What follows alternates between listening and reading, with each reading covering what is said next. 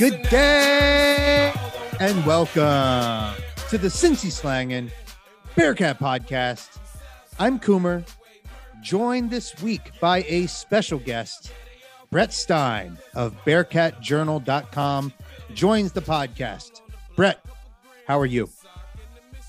I can't complain. I'm always happy to stop by. Usually that means there's some good recruiting news to talk about, which there is. So I'm happy to be joining you this evening. Indeed, Brett. We're really glad to have you this week. I'm not even going to make you go through the charade and performance of imitating Hummer's introduction. No reason to do it this week. I shouldn't say that. There's always a reason to do it. I will sub in this week. It's a great day to be a Bearcat sports fan this week. Brett, we are having you on because look, there's a lot of things to talk about on the basketball front. Feels like they kind of deserve their own episode this week. And you're a fan favorite when it comes to having people on the podcast, having a special guest. The folks like hearing what you have to say because you usually know things. You're like the crystal ball reader. You have your sources, you have your information. So to start things off, I think it's a good idea that we recap Wes Miller's first three recruits of the 2022 class. We've got Sage Tolentino, we've got Josh Reed, and we've got Daniel Skillings. I want to go last to first in this case. And let's talk about the most recent commitment for Wes Miller and his staff. Let's talk a little bit about Josh Reed. How are you feeling about Josh Reed as a new member of the recruiting class? And what can you tell us a little bit about his game? You know, just personally, I love left-handed shooters who can really shoot from three. And Reed can do that. He plays from Pace Academy. It's one of the best programs in all of Georgia, all of the Southeast. They have a 5-star freshman at Florida State right now in Matthew Cleveland. And Reed was the second leading scorer on their team last year. He averaged about 17 and a half a game, rebounds, steals, assists, very high IQ player. He's looking to major in geology or environmental science. So he's high IQ on the court and off the court. He can score from all three levels, very crafty. He's not a high-level explosive athlete, but he's very intelligent, can get himself the spots on the floor, willing to do whatever it takes to help his team win. I think he's the kind of player you need because with these three recruits, all of them can shoot. Tolentino, Skillings, Reed can all stretch the floor.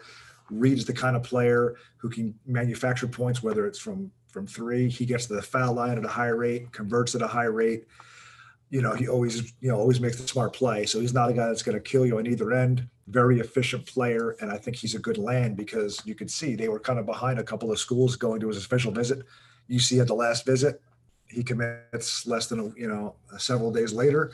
You see the power of Morgan and Dollar and Wes Miller and their connection to Georgia, getting the commitment. And I think he'll be a really high level player for Cincinnati once he gets into the program.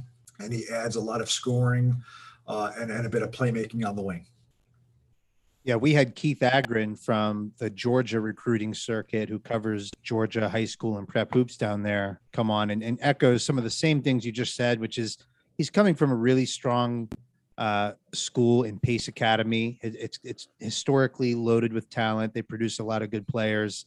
And he referenced some of the same qualities you did, which is his ability, his high IQ, his ability to score. Not necessarily the most overwhelming athlete, but someone who has good size, big, strong body already.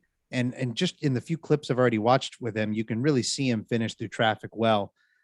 He's going to pair nicely, especially with someone like Daniel Skillings out of Philadelphia, Pennsylvania, who is also coming from a really high level high school hoop scene and is also 6'7", long wingspan. Wes Miller's filling in this class and kind of getting the mold of a player that's a little more modern in their positionless type basketball, can guard multiple positions, seemingly can score and be a threat offensively as well. Have you had much of a chance to look into Daniel Skillings' game as well? Well, just to correct you there, Daniel Skillings is from South Jersey, so don't say he's not from Philadelphia. He's from New Jersey like me, so he's already awesome. Out of Philadelphia, right? He's playing in high school because there's such Catholic, because of the weak hoop scene in New Jersey. He couldn't see his potential really realized there. So, like many others, yourself included, they had to leave Jersey in order to reach their full potential. Is that right? Erroneous on all fronts. No, North Jersey has a lot of the prep powerhouse programs. You'll see Patrick School, St. Anthony's before it closed down. St. Benedict schools like that. So with Skillings, he just needed a change of scenery, and Roman Catholic's one of the best programs in the Philadelphia area. There, better competition, and I think with Skillings, with his wingspan and his upside, in addition to what he already did this summer, I mean, you're talking about Reed and Skillings. These guys had offers from major programs. Butler, South Carolina, Boston College, those all offered, Northwestern all offered Reed. Skillings had NC State, Virginia Tech, Miami, Pittsburgh, a bunch of, 25, 27, 28 offers for Skillings, and Cincinnati lands his commitment. So really nice to see Wes and his staff, all the work they've put in. And I know all the work they've put in to try and get this recruiting going, and they're off to a great start. I think they're probably going to take only 3 high school players as of now in the 22 class. And Skillings presents you, like you said, these guys can guard multiple positions on the wing. Skillings has tremendous upside. You get him in a college weight program. I think he's got a all conference level upside once he adjusts to the college game, and with this plus over 7-foot wingspan. Like how do you talk about getting the passing lanes? Like how do you get a pass around some of these guys? So I think he'll fit really well with what they want to do. His ability to score, inside, outside, and the athleticism he has, and he's just scratching the surface of what he's capable of. I would say that, historically we've had some really good wings, some good guards, but generally speaking, a lot of them have been a bit, I'll just put it in air quotes, undersized. They're not guys who are small necessarily, but like Jacob Evans, not undersized, elite wingspan, but only, I think, 6'5". Sean Kilpatrick, probably in the range of like 6'4". or so. Most of the guards I think about and scoring wings, I think about in Bearcats' recent history are that 6'3" to 6'5" type range. Both of these guys come in as bigger wings, which I think can be a bit more impactful on the defensive end, which I imagine is maybe what Wes Miller is gravitating to first and foremost. Yeah, I mean, Skillings and Reed are both in that 6'6" range with good wingspans. And I think what you're seeing is Wes comes in known as a defensive-minded coach, but you have to remember, UNC Greensboro was, a lower level of basketball in terms of the type of player they could attract. So he had to take undersized guards and really scrap together defensively to be able to beat better teams. And I think he's realizing at this level, and then especially when they go into the Big 12, he's going to need guys more capable of scoring. It's hard to win low scoring games consistently when you're going to be going against the likes of Kansas State, Oklahoma State, Baylor, TCU, Texas Tech, Iowa State. Those are really good programs with really good home court advantages. No more of these noon, 11 a.m. tips at the Sun Dome in Tampa with 1,000 fans with South Florida. No offense to the South Florida fans that might listen, but it's a different animal. And I think he and his staff realized that and really wanted to get players that have a lot of offensive upside and maybe just need and feel like they can fill in the other side if they need help defensively, getting them up to speed, because they still emphasize defense quite a bit in the program. Don't let me forget to come back to the new Big 12. Don't let me forget to come back to that so we can dream on about how beautiful that basketball is going to be, and being in a legitimate top 2, top 3 basketball conference again. I want to live that dream, that reality with you rather. But before I forget, let's make sure we're touching on the first recruit of Wes Miller's 22 class, Sage Tolentino, out of Hamilton, Ohio. And I just mean that in the sense that he's playing in Hamilton, Ohio. I know that's not where he hails from, but Sage is a bit of a different case. Someone who originally committed to Bruce Pearl's Auburn program, then decommitted, and then quickly jumped on the Wes Miller bandwagon, I think back in July, very early after Wes Miller came aboard. So let's kind of wind things down here with that recruiting class by talking a bit about Sage Tolentino. Tolentino is very interesting. He's originally from Hawaii, and he didn't play against a great level of competition. And then his family moved to Ohio, which coincided with the pandemic. And, Hamilton's not known for traditionally producing skilled 7-footers like he is. And he was making his rounds on the circuits and playing some team camps, and he got hurt before he got to play AAU this summer. So I think he would have gotten more offers and more attention. So the fact that he was so close, the staff did a really good job getting him on campus and selling him on the vision of the program. And I think when you look at the roster, who are the 2 primary centers this coming season? Dr. Abdul Ado and future Dr. Hayden Koval, 2 guys that have been in college a long time, but they only have 1 year left each. There's a lot of minutes there. And I think from that standpoint, his ability to stretch the floor. He can really shoot, very highly skilled, needs to add strength, needs to get more experience. Big guys can take longer to develop, but if you have a 7-footer that wants to come with that kind of upside, you don't turn that kind of player down. And I think when you look at what Wes wants to do, having a center who can step out and shoot and can pass the ball and be a target down in the post, he fills a lot of that criteria. And what kind of strides he makes in adding some strength once he gets to college, and also on the defensive end, is he going to be able to move his feet well enough, things like that to adjust to. He's the kind of player you want to be able to build around a bit in the post. And I think he has the skill set of more of a modern college center, and that he can step out and shoot threes. Tolentino is an interesting case. I always think about it with these 7-foot centers, especially the ones who aren't like the top 20, no-brainer recruits, like a Wiseman, just some of these bigger guys who come out and you just know they're going to instantly start dominating. 7-footers can oftentimes be a project in the sense that they need to come in, build up strength, grow into their bodies a little bit because of how much growing they did from 14 to 18 or whatever the case may be. In terms of how he projects long-term, maybe when he starts impacting the program more as a sophomore, junior, senior. And if you think he's going to impact faster than that, let me know. But in terms of what you see him projecting as, is it sort of like what we might see out of Koval this year, which is, a big man who can rim protect, who can stretch the floor, maybe struggles as a rebounder a bit, or to see someone maybe with higher upside, maybe like a Koval with higher upside offensively? What do you see? I could see a little bit more upside offensively in that he has the skill set currently where you could see him developing along those lines, where he's a bit more of a focal point on offense. Hayden Koval's the active leader in blocks in the NCAA. So I think it'll be hard for him to live up to that kind of, 300 plus career blocks. I think Koval's at 336, something along those lines.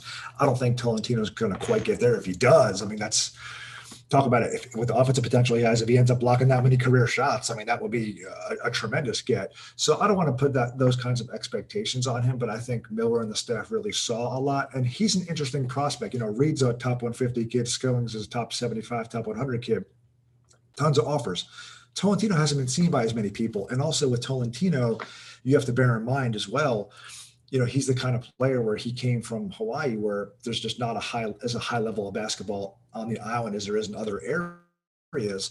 So not as many people have seen him. He's a pretty divisive prospect, depending on which kind of scout or national writer on the different recruiting scenes you speak to. Some people love him.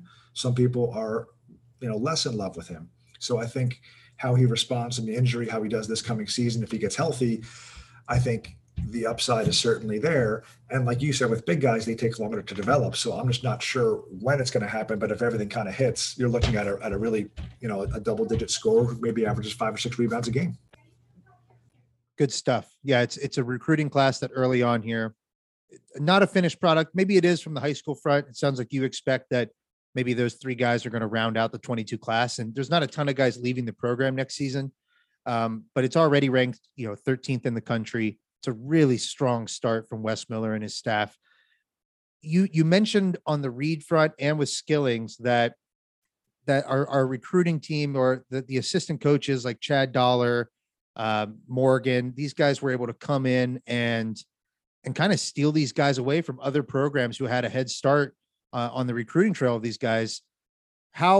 What is it about our staff that's getting this done? I don't know if you have the types of relationships where you kind of have a sense of what they're doing on the trail, but when talking to the recruits who actually decided to come here, speaking with Reed and his family, speaking with Skillings, what is it about this staff that gained the trust so quickly and allowed them to steal these recruits and that's a bad choice of words, but win these recruits over other schools like Northwestern and the like? I didn't handle the Tolentino recruitment as much. I was actually out of town when that happened. So Chad had him on the radio. So Chad handled all that. I can speak more to Reed and Skillings. Skillings was a very late bloomer. So I know very early on in the spring when Miller saw him after he was hired and coaches could hit the road, they really were impressed by him and were at every game, really made their presence felt. And I think the relationship there really cemented itself when he started announcing his visits. And just to let you know, Skillings has not talked to anybody. He even saw my New Jersey area code on my phone when I tried to message him, and he didn't message me back. And I was like, he sees I have a New Jersey area code. It's like, come on. So when he made the first official visit to Cincinnati of all the schools that he was looking at, that was huge because that was the first game back on campus for football with the fans. And they had, an event for the basketball team there and a sold out stadium, top 10 team in football. That was huge. And I think that really, his relationship with AJ McGinnis and a few other players on the team really helped a lot there. And then when he went to visit NC State, he was not there the weekend they upset Clemson. So sometimes it's just timing with some of those official visits. So that's how it really worked out with Skillings. And they just, decided very early in the spring he was going to be, one of their top wing targets. And they really just pressed on and got it done. With Reed, Dower recruited him at Georgia. He knows all the best players in Georgia. So he recruited him when he was still an assistant at Georgia under Tom Crean. And then when he came to Cincinnati, I spoke to Reed last week and his dad, Ron, great people. And they said, look, when he got the job at Cincinnati, he made Josh a priority as soon as he took the job at Cincinnati.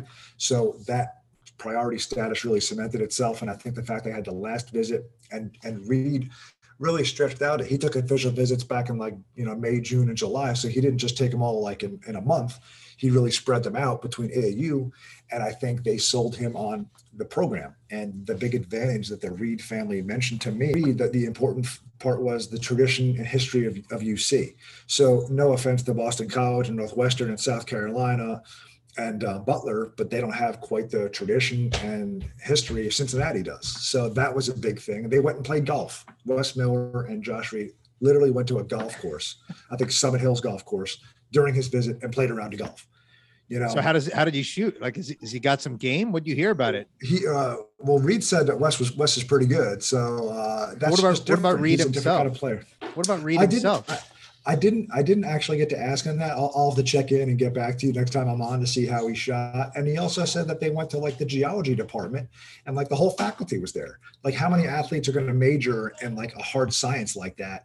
And then on their visit, actually get to go meet the people in the program. So it's different in that respect. I think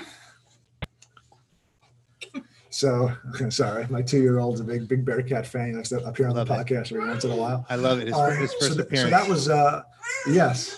So that was different for Reed. Every recruit's different. So the fact that Dollar was there, Dollar knows his family, and his dad told me that Dollar calls his dad and his brother all the time too. So he knows the whole family very well. And that was a big deal for Reed and his family in getting him to Cincinnati. I love it. No, it sounds like they the staff it's kind of relentless in terms of how they pursue players, but also really seems to get to know what their interests are, what drives them, what motivates them.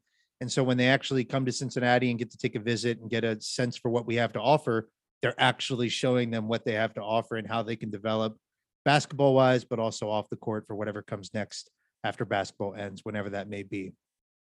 So that kind of rounds it up for where we're at right now with the 2022 class. If you're making any predictions, do you see Wes Miller going after any graduate transfer big men or transfer portal big men because of the fact that we are losing our projected top 2 centers next season? How do you see that playing out? Yeah, I think a grad center makes a lot of sense. They took 2 this year to kind of get the roster where they wanted it. So at least one, maybe a more defensive minded person who could eat up some minutes and just allow Sage Tolentino to develop at his own pace instead of forcing him into the action. And of course, Victor Locken as well, because he still hasn't played, he hasn't played a game in a couple of years now. So I think a grad transfer makes a lot of sense. And again, when looking at the transfer portal, you have to bear in mind, it's not just a matter of who's coming into the portal that might help your program. Is anyone on the current roster going to enter the portal themselves? Because we don't know how many spots there's going to be. Because I think right now, Ado, Koval, and DeJulius are the only players that seem more likely. The 2 centers are definitely going to be gone. DeJulius maybe could have to take an extra year, and that's no guarantee. So I think only those 3 spots are for sure going to be opening up. And then Rob Banks is a walk-on who has a scholarship this year. He might go back to walk-on status next year as a way to open up an additional roster spot. So bearing that in mind, and look at the roster, who's coming in, who's coming back potentially, center makes the most sense to bring in a grad transfer. It seems like predicting roster spots year in, year out right now specifically is a losing game. So I'm not going to pretend that we know exactly how many spots will be open. I do think that 3 seems like a very nice number for the high school recruiting, and what we fill in from there in the transfer portal really depends on what happens to our own roster and who enters the portal, who's available. We'll get a feel for that as time goes on. Let me ask you this. We're coming up on a nip at night game. Historically, that has been a time when other, football, but also basketball uses it as an opportunity to recruit, to have people on campus, get them to experience the University of Cincinnati, Clifton, Nippert, the whole thing. This coming weekend, UC plays Temple Friday night. Do you think there's going to be any 23 recruits or 24 recruits on campus? I don't know if you have this type of information, if there's anyone at this point who's coming, but I figured I'd ask just in case. Yeah, I keep I keep notebooks full of information about all this stuff in terms of 23 targets. There's I haven't confirmed anyone yet, but there's a handful of guys I could see making a visit, whether it's Rayvon Griffith, who's obviously local at Taft, Austin Parks, who's the top big man in the state in 2023 up in St. Mary's, Ohio. Someone like Daylon Swain, who's at I think he's up in the Columbus area or Cleveland area. Marlon Barnes is in the Cleveland area. He plays at Brush High School, or did play at Brush, where Pitt freshman John Hughley played. So there's a handful of players across the state that I could see coming. And then 24, there's a few of the local players at Moeller I could see coming to visit.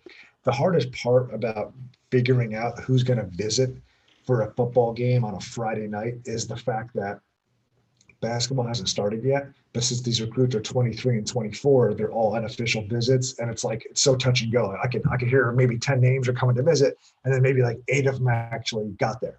So that's the tricky part. But like you said, nip at night, first home game in 3 or 4 weeks. So I think they're going to want to take advantage of the excitement around campus for football, especially coming off the win over Notre Dame, being ranked number 5 in the nation. So there'll definitely be some basketball players there. And now the practice has started as well for basketball.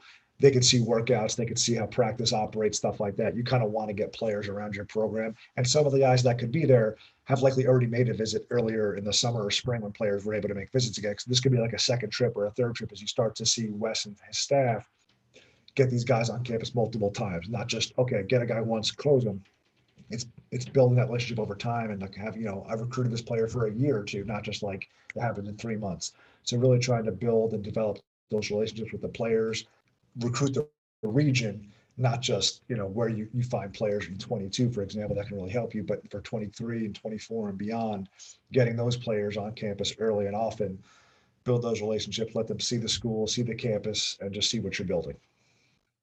All the more reason for fans to turn out, and really pack Nippert Stadium again and show any prospect, any potential recruits what the University of Cincinnati is about, because it really does seem like Skillings specifically cited it, I think, with you and I think in your write-up, or it may have been Chad, but like it was out there on Twitter somewhere with like he was truly blown away with the Bearcat Ruckus, the overall experience.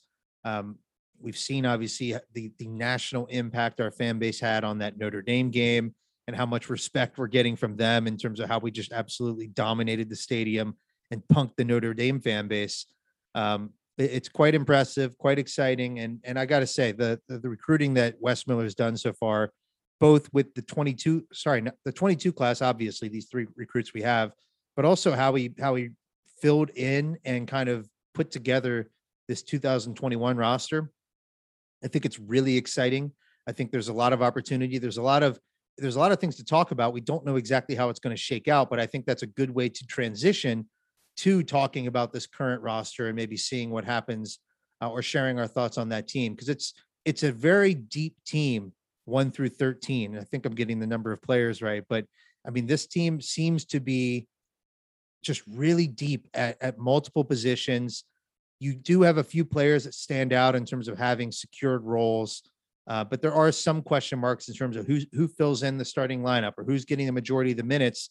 The first thing I wanted to talk to you about is that based on some of Justin Williams' recent writing about the basketball program, the insinuation and the indication from Wes Miller appears to be that we're going to actually see Micah Adams Woods return to more of a point guard, ball handler type role, whereas last season he basically played exclusively the 2 guard. And I think that's also going to go hand in hand with David DeJulius sliding back more to that scoring threat, not being relied on as a full-time facilitator for the offense. share with me what you've heard so far, what you've gathered about those two players specifically. Yeah, I had heard that David was going to be playing more off the ball a few months back, and I think that makes a lot of sense because I felt like last year he was playing 30 plus minutes a game, and him being on the ball as much as he was, it was a fine line for him to try and navigate in setting up for his teammates. And he had games where he had 7, 8, 9 assists, but then he had like maybe 7 or 8 points. It was hard for him to find his own offense in that role. And I think his ability to shoot and move without the ball works really well at the two, and allows this team to have a veteran senior in the backcourt who can provide points and then still also create for others. Wes has talked about having multiple point guards or multiple ball handlers on the court, and that makes a lot of sense. And I think with Micah Adams-Woods, if he plays more of the one, I felt like he's a bit more engaged if he has the ball in his hands. I'm not saying he can't play off the ball, but I like his ability to get into the lane, use his wingspan to his advantage, and he's very steady. He doesn't really turn the ball over, doesn't take chances, and late in the game, he was money last season from the free throw line. So having him be able to handle the ball a little bit more, and again, developing those point guard skills instead of having yo-yo back and forth a little bit, I think is a better use of their skill set for what Wes wants to do. And I think I like that because if Mike Saunders Jr. is starting point guard, you'll see from Wes's prior teams at UNCG, very rarely did anyone average over 30 minutes a game. So if there's a bit more of a split, you want guys playing multiple spots. If you talk about being versatile and multi-positional, well, those guys have to play multiple spots too. And I think that's why you're going to see a bit of that this season. Sure. I think that's a great point. I certainly don't want to make it seem like David DeJulius is going to be pigeonholed into off ball, or Micah Adams-Woods is going to be pigeonholed into point guard. I think you're going to see guys float back and forth, but it seemed like last season we sort of moved away from Adams-Woods' ability to run the point.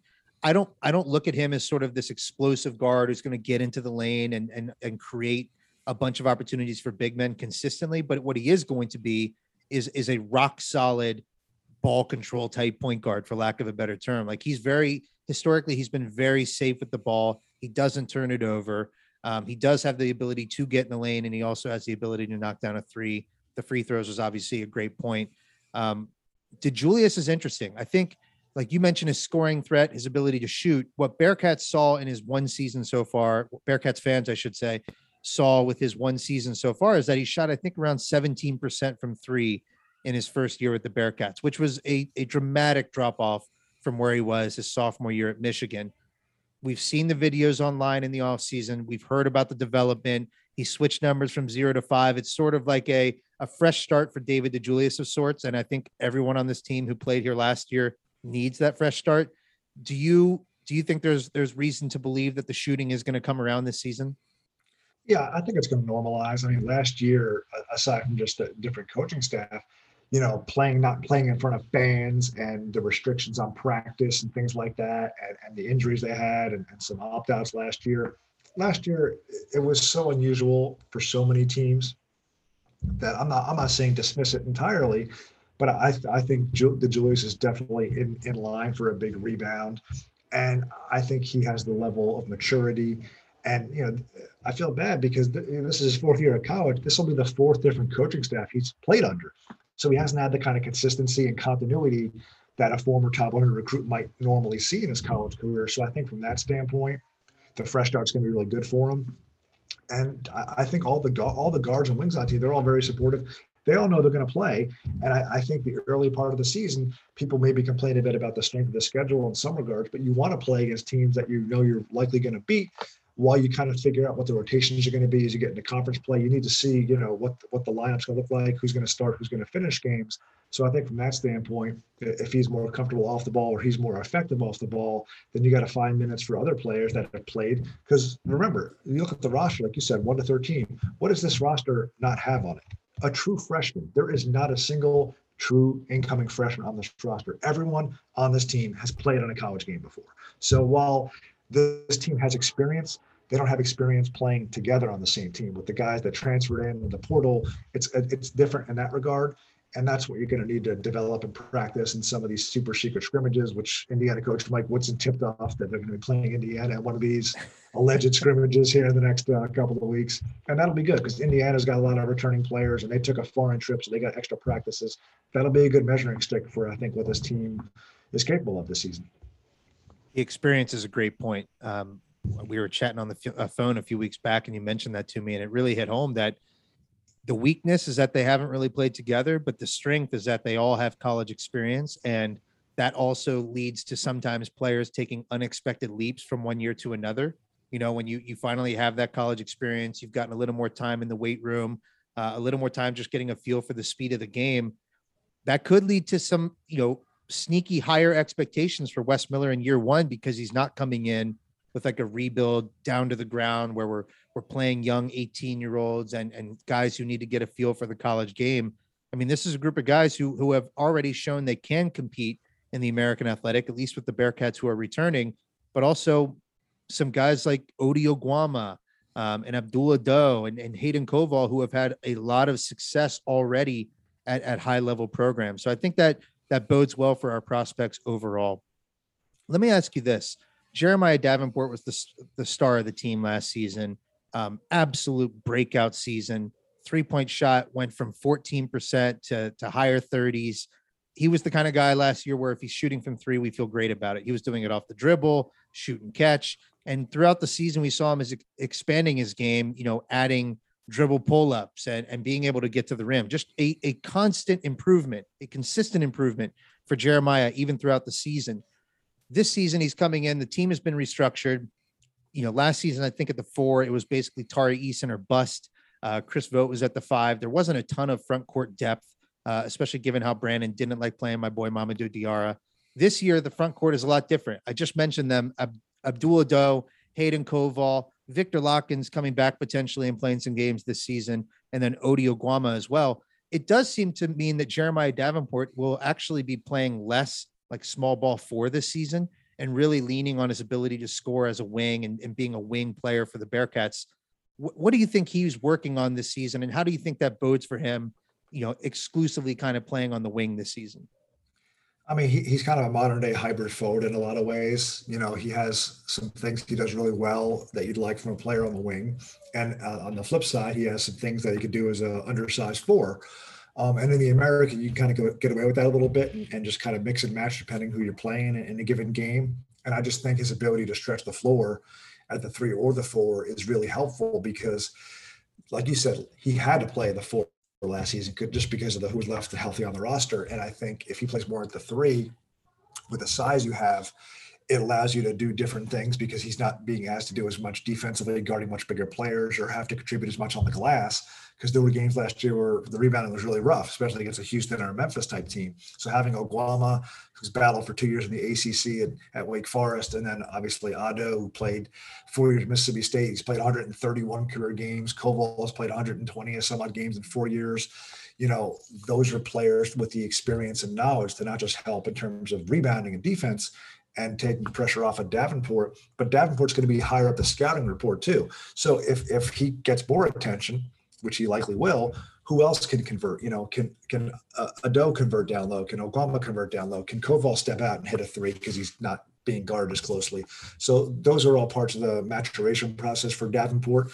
And I think that was something fans wanted to see the last couple of years from Keith Williams as he kind of became, the number one guy, and it didn't really quite materialize. So I think Davenport's going to have to continue to work because he's the player that nothing comes easy for a player like that. And I think that really resonates, and he's local with Cincinnati fans because they like those kinds of players who you see the progression from a Kenyon Martin's freshman or sophomore year to what he became his senior year. So if Davenport continues on that trajectory, I think it bodes well. And the better he does in offering a reliable option on the wing and shooting, that's going to raise the ceiling for this team, as you pointed out, because people expect the team to compete and they have the depth down low and the experience, but the team's overall potential will hinge on how good they are offensively.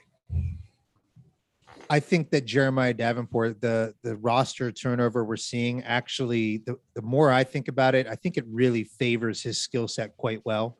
I think defensively, you mentioned it, he struggled a bit last year being expected to do too much rebounding.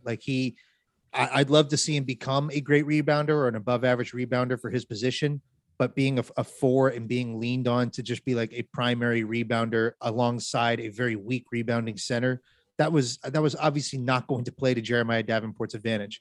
This season, you've got a front court that looks to be quite strong when it comes to rebounding and cleaning up the defensive glass. that's something that he now doesn't necessarily have to lean on as much.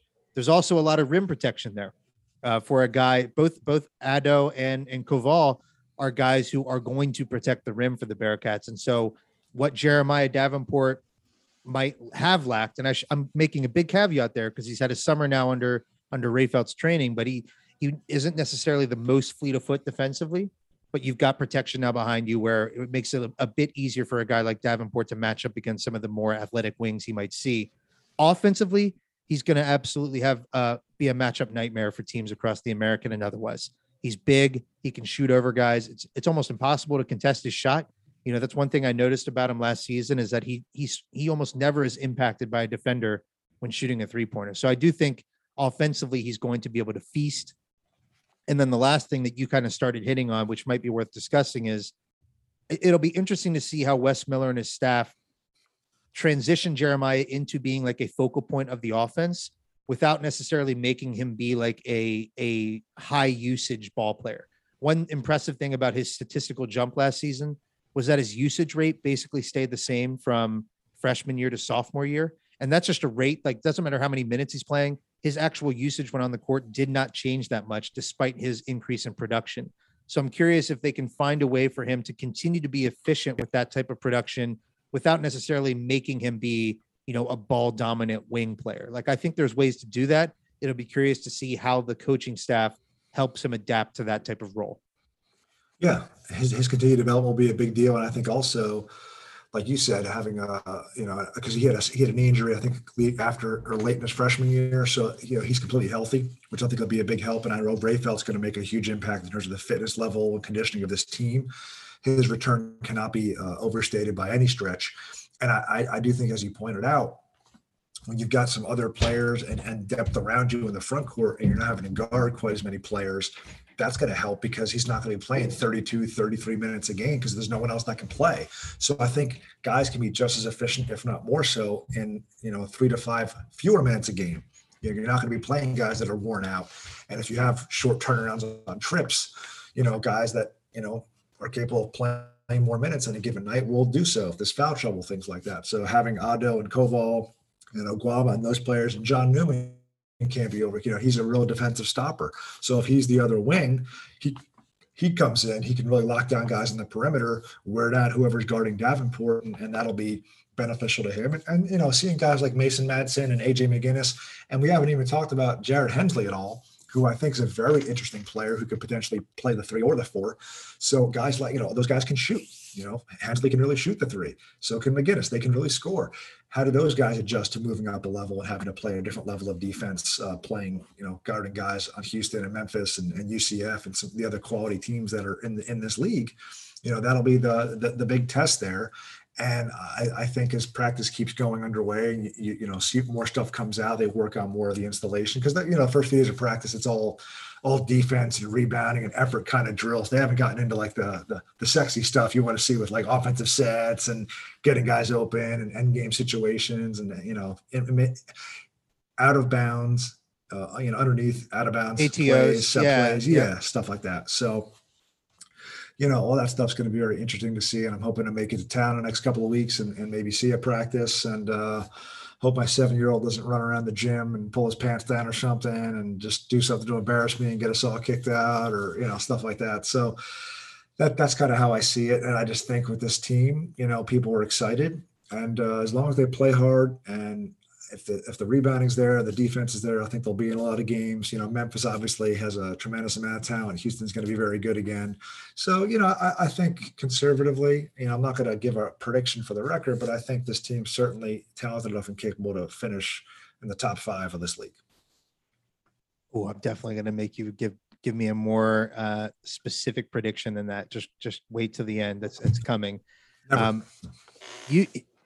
Look, I think the most interesting thing about this team, the biggest question mark is just how the heck is Wes Miller going to balance this many players who can actually, play, who would expect to vie for minutes with the team. I think there's questions abound. We didn't even get to dive into AJ McGinnis and Mike Saunders Jr.'s development, John Newman III. There's still so much to talk about, Brett.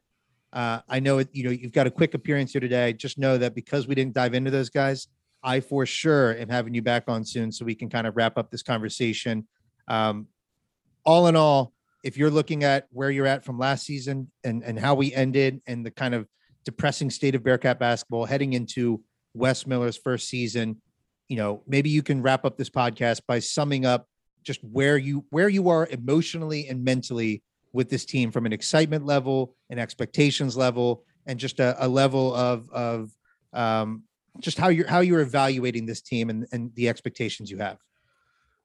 My expectations are that the team's going to play really hard. They're really going to defend. I think they're really going to do a good job of executing whatever the game plan is going to be. I've heard very good things about Wes Miller's coaching style and how he allows his assistants to really help out. And I mean, the staff he's put together, not just the assistant coaches, even like Jake Thielen as the DBO, he's got local ties. And, CB McGrath, a special assistant to the head coach. Like, he was a head coach at UNC Wilmington. He was an assistant for over a decade in North Carolina. You haven't seen this amount of talent in a locker room that isn't actually suiting up to play at this school in such a long time. So I'm excited. I want to see that, again, for me, wins and losses are great. It's the first year of a new coaching regime. I'm going to be realistic about it. I know a lot of these players very well. I've known Mason Madsen for years. I've known Mike Saunders Jr. for over 2 years. I'm very close to these players. I'm close to their parents. I want to see them succeed. I think they came back for a reason. I'm excited about the future of the program. I'm fired up about the staff that's been put in place, the recruiting they've already done, and where they can take this program as they finish out their time in the American. Look forward to what's going to be one beast of a basketball conference in the Big 12. I love it. That's a perfect sign off, Brett. I know for a fact people are going to write us and say that I wish I would have gone longer. Just know, we have time limits sometimes. Brett, can I get a promise now we're going to get you back on soon?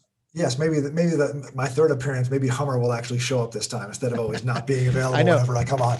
I have to ask Hummer now if he's got some sort of secret problem with you, because he's conveniently traveling or doing something for work now the last two appearances.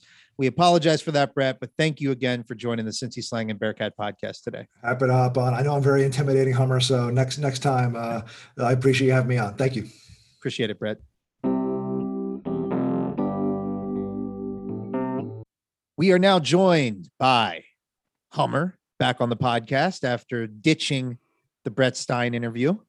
Yeah, screw that guy. I didn't want to be on that podcast anyway. That's awkward. And we're also joined by Sam Elliott, Gambling Sam, the semantics on Twitter. Our gambling guru is back. Sam, thank you for joining the Cincy Slang and Bearcat podcast. It's a pleasure to be here, gentlemen. Well, it's been a while since we chatted, and a lot has happened. A lot has happened. The biggest win in Cincinnati Bearcat football has happened. Notable. That they are now 4-0 on the season, and important. And all signs point to undefeated college football playoff contention, and national buzz is palpable. I am absolutely loving where we are when it comes to the Cincinnati Bearcats football program. So with all that said, it's time for Sam to set the table with where we go in terms of conference play. I imagine, Sam, you've done all the research. You've looked at the futures. You've got some American Athletic numbers for us. I hope you've also got some Temple numbers. Big first matchup in American Athletic play. Nip at night, Friday night, baby. Friday night football, Friday night lights. Sam, the table's yours. Let us know what we're looking at going forward with the Bearcats from a gambling perspective. Nip at night, opening a steamed American Athletic Conference play. What a time to be alive. Truly. Look,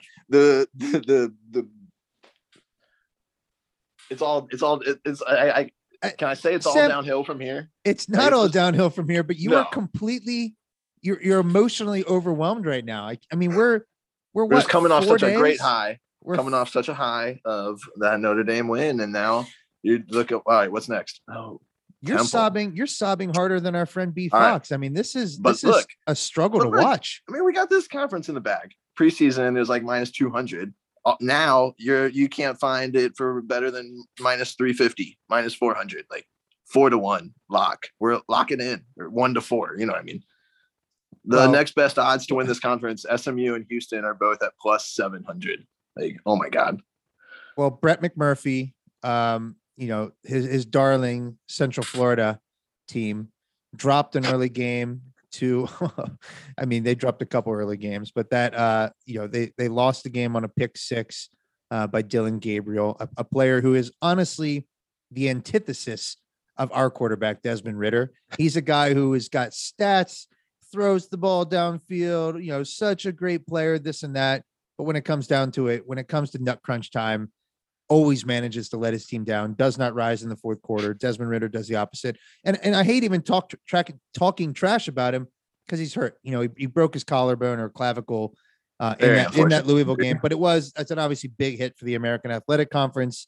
And then obviously like Memphis is dropping games to far inferior competition, and SMU appears to be the one. Temple just beat Memphis last week. That's who it was. There you go. And it's got the Temple fans riled up. Like they are coming into this game confident. They have message boards, guys. They have message boards. They're coming in just like full throttle, thinking that this is the game that they can pull the amazing upset. Like, wait. There are Temple message boards. Yes, there's Temple message boards, and ironically enough, there was a bunch of Cincinnati fans trolling it. Was their last update back like from Pepe Sanchez era? Is that what we're talking here? John Chaney? Is that when they last were chatting about sports on their board? Well, the latest one is beating Cincinnati at Cincinnati, posted October 3rd at 8:20 a.m. I'm going to read this to you. We clearly got to read this. By the way, rest in peace, John Chaney. Absolute legend. Gotta read this. All right, from AO Diamond 1. If you don't believe Temple will face headwinds in Cincinnati next week, you are crazy. I'm watching the Memphis Temple game replay on ESPN Plus. First off, who's watching a Temple Memphis game rewatch on ESPN Plus? Whatever, go for it. Hype Temple fans, man, they're out there. Man. All 600 of them. The ref and the commentators were both against us the whole game. Why wouldn't they be? You're Temple. Like, you guys pulled an upset against Memphis. Like, but I love that he's saying like the announcers being against them was somehow inhibiting their ability to win this game. Stop. Right. Like we were. Well, they did. No, they did win the game. I don't know if you watched NBC, but but as if it was impacting. Every other anything. comment was a advertisement for the holy trinity of Notre Dame and how awesome Notre Dame is and how we're lucky to be there. Yeah, NBC has that's the NBC's contract. That's what they do. So now that Cincinnati has beaten Notre Dame in their own house, both the AAC and ESPN will grease the pass for the Bearcats to be the first AAC team to make the college football playoff. I hope so. They can go undefeated and win the AAC championship with flair. For Temple to look good and maybe, if only by accident, pulls an upset win, these things must happen. This is where I think it gets really good here. Okay. First off, I don't really get this part. Like this is what you do when you coach football games, right? This is just stuff that you normally do. This shouldn't be like the path to victory is your coach doesn't make dumb mistakes. Okay.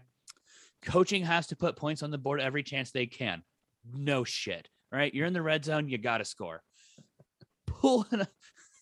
Unless it's 4th and inches on the goal line, kick a field goal and add points. That's where you're wrong. That's what makes Luke Fickell special. He scores touchdowns. Temple thinks they're going to beat the Bearcats with field goals?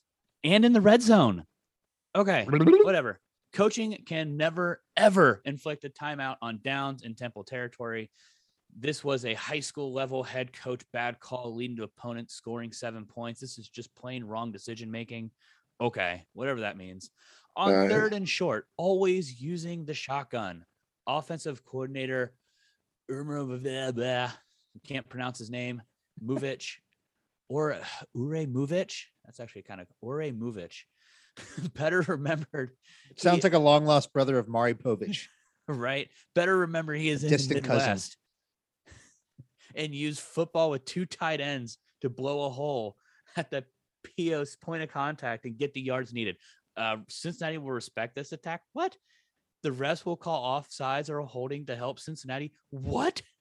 Do we know that we have like the best cornerbacks in college, especially now, God rest LSU and everything you guys just went through. The best cornerback in college football now, like, is on university's like team.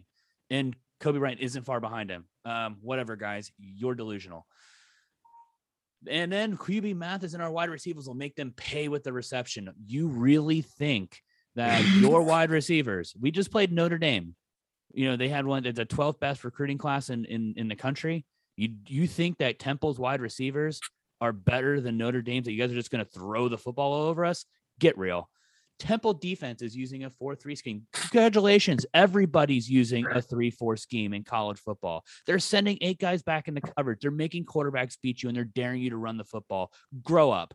It statistically works on passing, and it's falling on 3rd and 4th and short. The cornerbacks have to play in, and the box gets loaded to actually stop opponent's success. We dared Notre Dame to run the damn ball. Grow up, guys.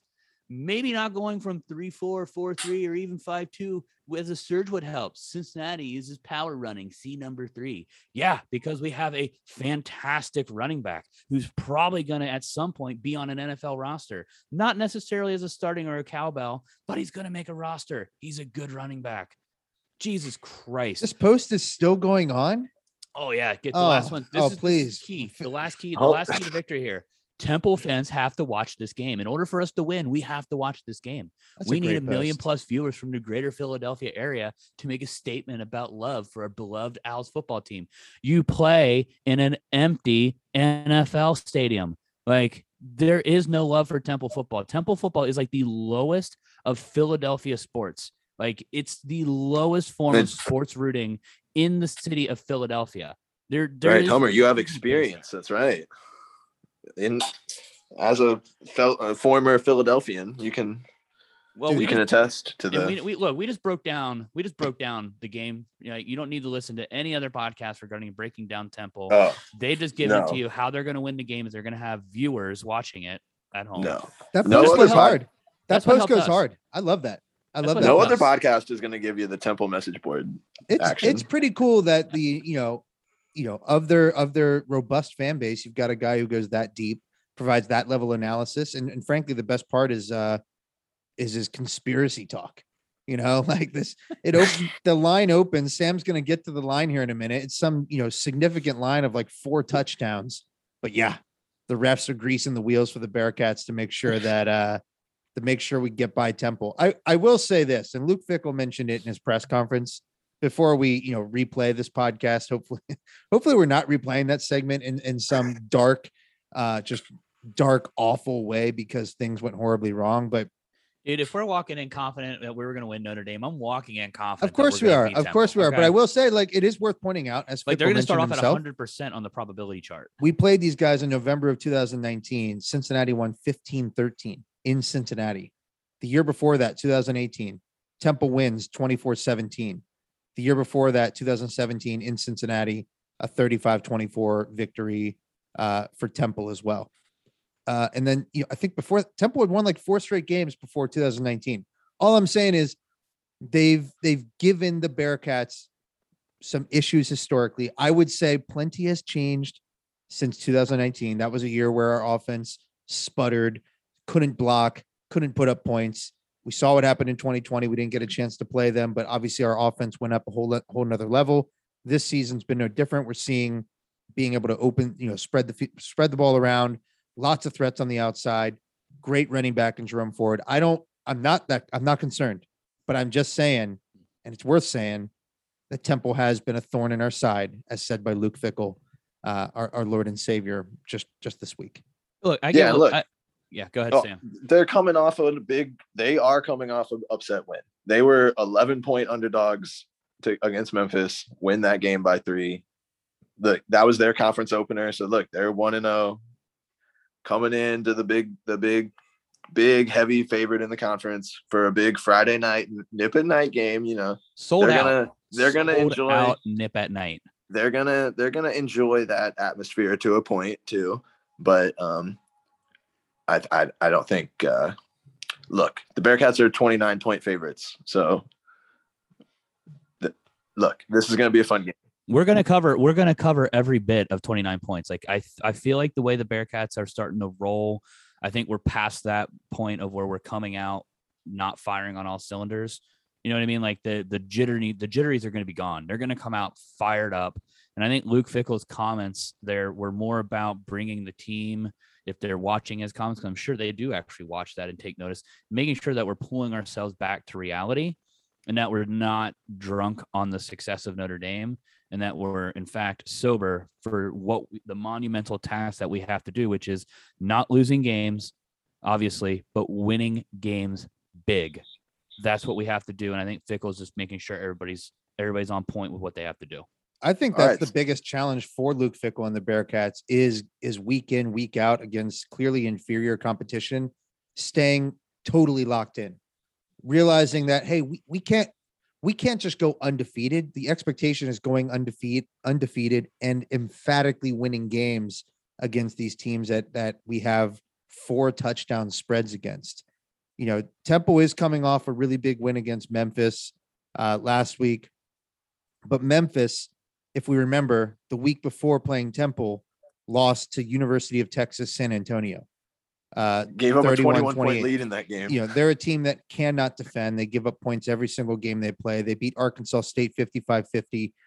Memphis has an offense that can move the ball, and they play absolutely zero defense. I mean, I think they are like a bottom 5 defense in college football. 29 points is interesting because you're talking about more than 4 touchdowns. I do think it's a good line. It's an interesting line. Where's your head at, Sam? I mean,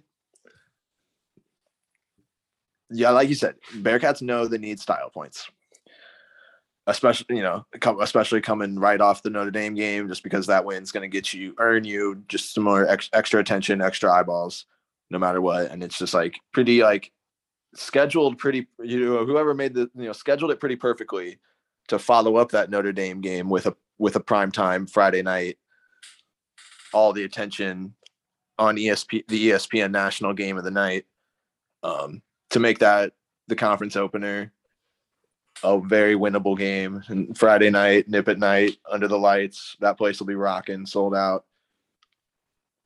I really don't think winning by 30 plus is going to be a problem. What's the over-under? What's the over-under in this game? 54. And that's probably going to be the final score of the Bearcats, right? They're going to have 54 points up there. Desmond Ridder, where we're looking at him right now, he's probably looking at being third for consideration of Heisman, which I know we'll get into the odds there. Yeah. He's in the room where it happens. He's getting invited. He needs 6 TDs. He's going to need 6 TDs in this game. He's going to need 5 or 6 TDs. So the points are going to be on the board. Like, it's going to happen. And I hate to say it this way because this is not good for me not running another beer mile. But Alec Pierce is probably going to have at least 2 deep bombs thrown at him that are going to be gone for touchdowns. He's getting in. Did you guys see him getting the love? Tyler, he is getting in the love, and it's right because he's got a huge frame, 6'2", like 215, impressive physicality, can catch the ball over defenders. And obviously has great speed as well. So he's a super interesting draft prospect. And I think Mel Kiper was saying like 3rd or 4th round sleeper. That's a really nice pick for Alec Pierce. Was that this year or next year? Because I know next year, this coming season, that's his most recent rating. Yeah. Okay. Kiper had Des Ridder as his number 5 quarterback, and he had Alec Pierce as a just under the radar guy to watch. I'm fine with Des at number 5, to be honest. Like, I get it. Like, he's a great college quarterback. Getting a lot of love this week. He's getting a lot of love. I don't want to be the guy who says it. I don't want to be the guy who says it on a podcast, but Des is great and he does great things for Cincinnati. I will be curious to see how that translates to the next level. Please keep doubting the Tom Brady of college football. Please. Keep doubting him. All he does is win. If I keep doubting him, then he keeps winning, and I'm happy to be keeping proved wrong. It's unbelievable to me that you still have any sort of skepticism about this quarterback. It's not in college. I don't have the skepticism as the Bearcats. I maybe have it on the next level. I just don't see him as a starting quarterback in the NFL. You can't see him running that Pittsburgh Steeler offense, dishing dimes to Claypool, Juju, and Najee. Gross. No. That's what's going to happen. Steelers are going to draft him in the first round. Based on the eye fucking I saw from Mike Tomlin and Aaron Rodgers, I think he's got a different quarterback in mind for next season. That'd be fun too. Well, we'll see. Either way, Dez is going to light them up. It's not going to be pretty for him. Let's talk about Des Ridder more, because I'm loving all of the national interviews and features and NIL deals and action and he's the Heisman. He's getting invited. If the ceremony's happening today, he's invited. He's getting there and put that adorable daughter on television. And look, I mean, yes, he's a distant third behind Bryce Young, Matt Corral at like plus 120, plus 200.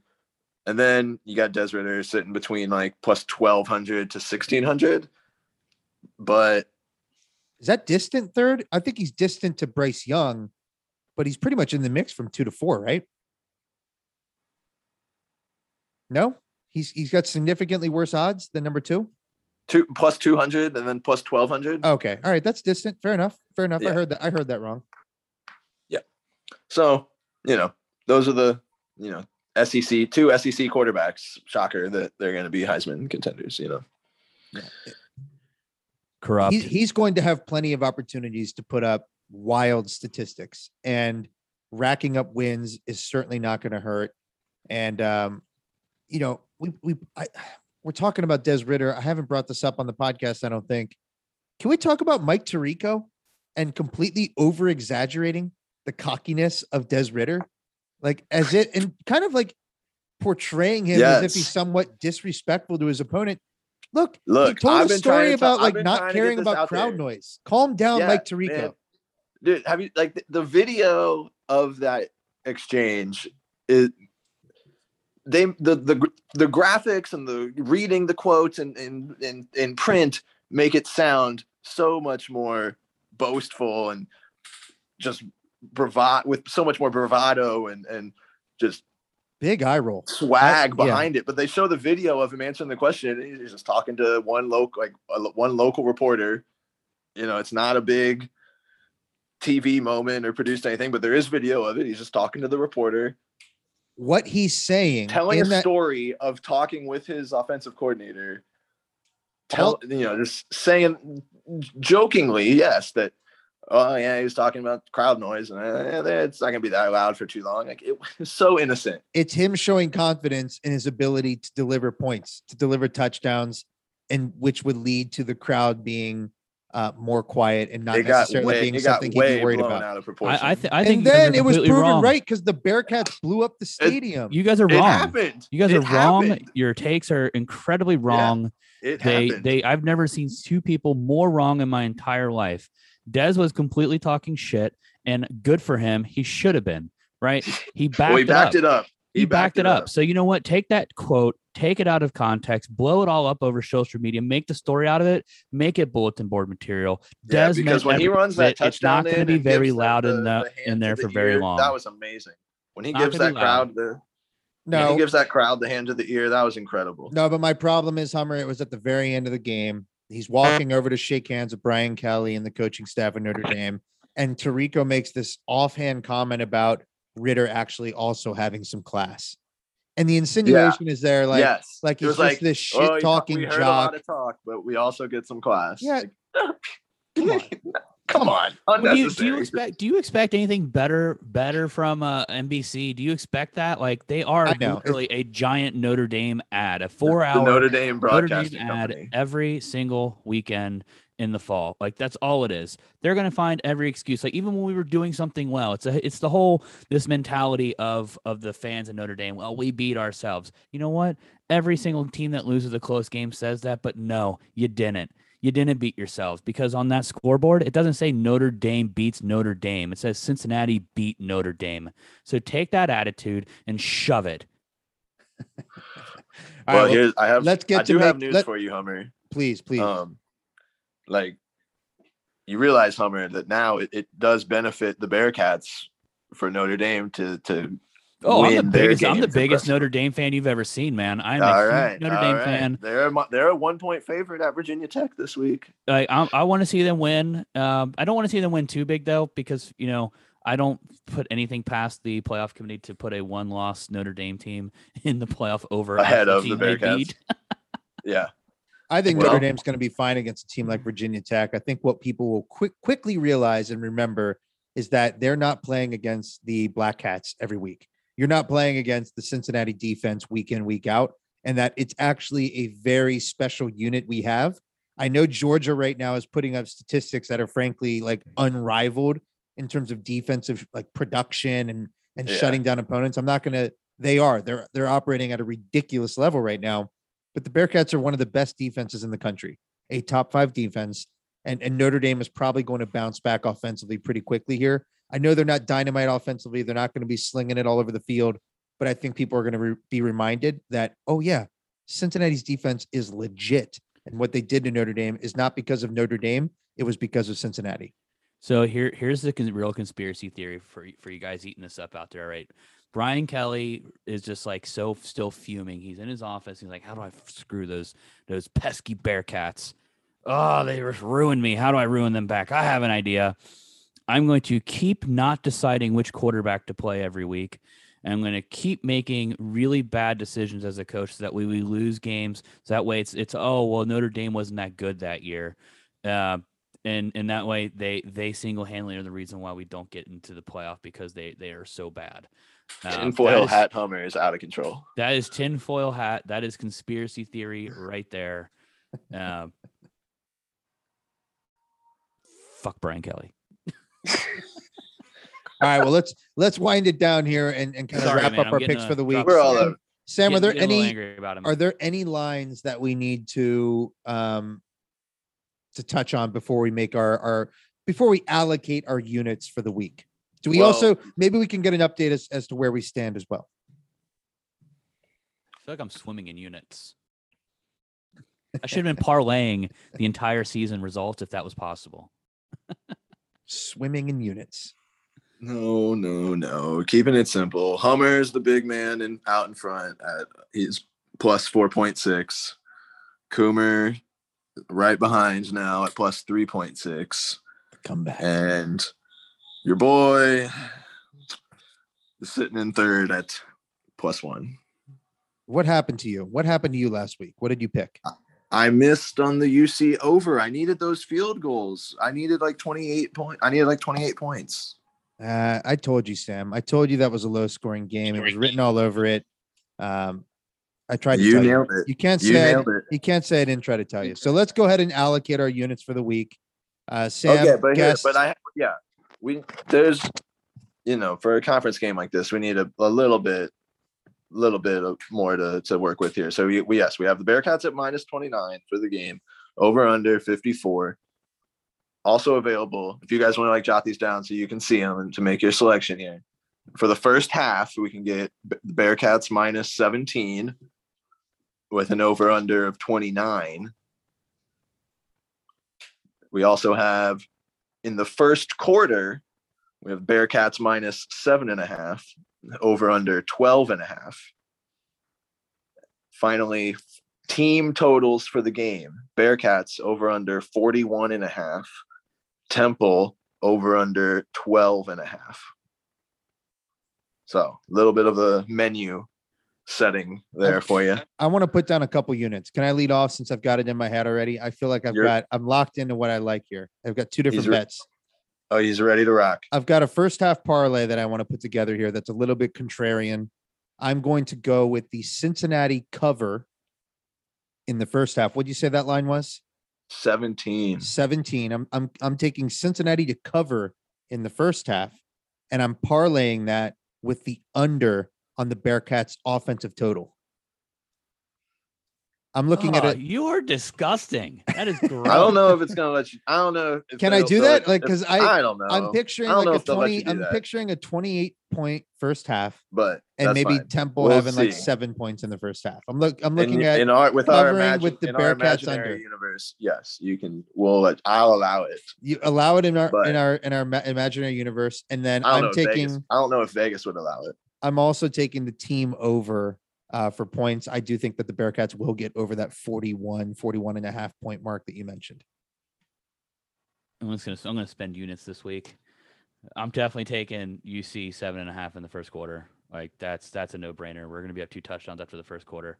We're gonna be up 3 touchdowns after the second quarter. So I'm taking the UC in the second quarter, and I'm going to take the actual 29. Give me the fucking 29, baby. We're crushing this team. They are done. Give me all the covers, all quarters. I like it. I like it. Where are you at, Sam? All right. I'm all over the first quarter over 12.5. Lock me in. First quarter over 12.5. Also, really do like the Bearcats minus 17 in the first half that you were rolling with, Kim. I like that. But I mean, I think they're gonna feed off that sold out Nip at Night crowd. They're gonna come out firing. Quick early scores, not going to be a problem.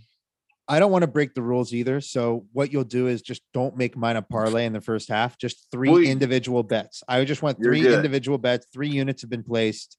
Do I have 3 units to place? We'll make it work. Okay. All right. Well, I'm going to take that units last on unit. credit. I'm using the fourth unit to take the 12.5 on the first quarter as well. We got 4 units out there today, boys.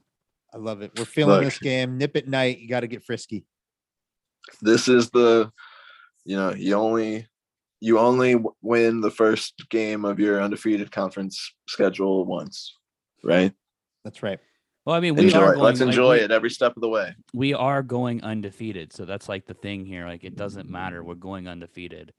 We're out there on another podcast flat out saying that, and I'm not going to back down from it. We're going undefeated. What was the saying that B Fox we don't mind in the last Bama. podcast? We don't mind Bama. We don't mind. We don't mind. We don't mind them. Okay, well, if Bearcats go undefeated and do get the invite to the Corrupt Football Playoff, there are odds available for that right now. They haven't been up consistently all year. But like preseason or like early season, the last time that I was able to find them, it was at like plus 1,200 to 1,600 on UC making the playoff. Right now, you're looking at to make the playoff plus 205, 210. Oh, like, but then also the no, so like the UC not to make the playoff is at minus 280. Okay. What you're telling me is there's a shot. Well, you're telling me there's a chance. My preseason units are looking absolutely incredible right now, by the way. Yeah, absolutely. Game changing, like season long winning. It doesn't matter what we do during the regular season. If my preseasons hit, it's smooth sailing, boys. What were I forget what your preseasons were. He had Des Ridder at like plus 5,000. Oh, okay. Yeah. And the national title at like plus 15,000, which right now is you can only get like 2,000 to 4,000 or so. I mean, I'm going to be honest. I've said this for years. If the Bearcats win a natty, a national championship, I'm getting the Bearcat some sort of tattoo to match Coomer's sort of tattoo. And I haven't really figured out the full design yet, but if it's the C-Paw, I'm going to leave like the claws empty and put the year of the championship, and that way you leave room for more. But yeah, we're getting tatted up. That's whoa. Sorry, I was looking at a text message. What kind of tattoo did I just get signed up for? No. I'm saying like I've been saying this for years. That the Bearcats win a national championship, I'm going to get a tattoo. Like I want to get the Bearcat paw, but I was like, I'm trying to figure out a way to incorporate the year of the national championship, and that way when there's going to be more national championships, we have room for it. I love it. All right, boys, let's leave it there. Sam, thank you as always for coming on the podcast with your brilliant gambling research. The gambling guru, wow. Sam Antics. Brilliant is a strong word. Don't listen to us, by the way. Never listen to us. This is not financial advice. We are not financial advisors. Past performances. Listen to us. In this case, for the Bearcats, past performance does guarantee future results. We will win against Temple. So this is all just breathing with noise. It means nothing. Breathing with noise. All right, everybody. We'll talk after Temple. We'll see how things play out this week and check in on our units next Tuesday, I imagine. Sam, Hummer, I hope you can sort things out with B Stein. Brett Steins. I mean, I love you, He's man. you're I love adding you. an S to his name. It's fantastic. All right, boys. We'll talk soon. Go Bearcats. It's Go my Bearcats. the pluralness of my love for him.